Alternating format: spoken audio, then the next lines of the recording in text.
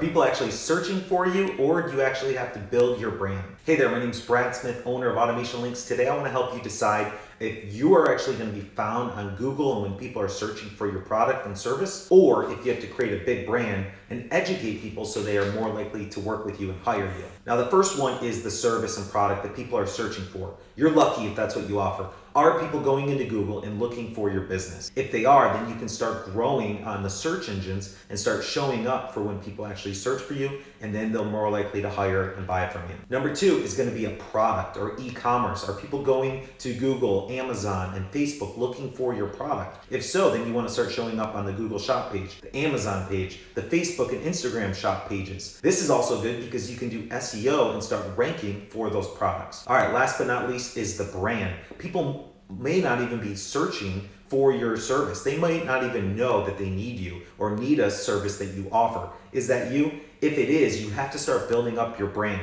Social media, email lists, getting your name out there, creating relationships, and most importantly, educating your potential leads. That way they know and they find out from you that they do need your service and that your service will help them. All right, what should you do next? Take this and figure out which one you are. You can use a service like Uber Suggest to see how many people are actually searching for what you offer. If you're getting a ton of searches, that means start doing blogs, podcasts, and content that will start helping you rank on the search engines. If you're e-commerce and people are searching for your products, get listed on Facebook, Instagram, and Amazon shop pages. So when they search for that product, you show up, you have the 5 stars, and they're more likely to buy from you. And if you're a brand, start building your brand by education. People don't know that they need your product. People don't know that your service will help them. That's your goal. Go out there, start branding yourself, teaching people that they do need your service, that it would benefit them if they used you, and why. Why would it benefit them? Use this to really build up your brand, build an email list, build a Facebook Messenger list so you can continue building relationships with those people. When they're ready to hire you, when they finally figure it out that they want your service, that they need your service, then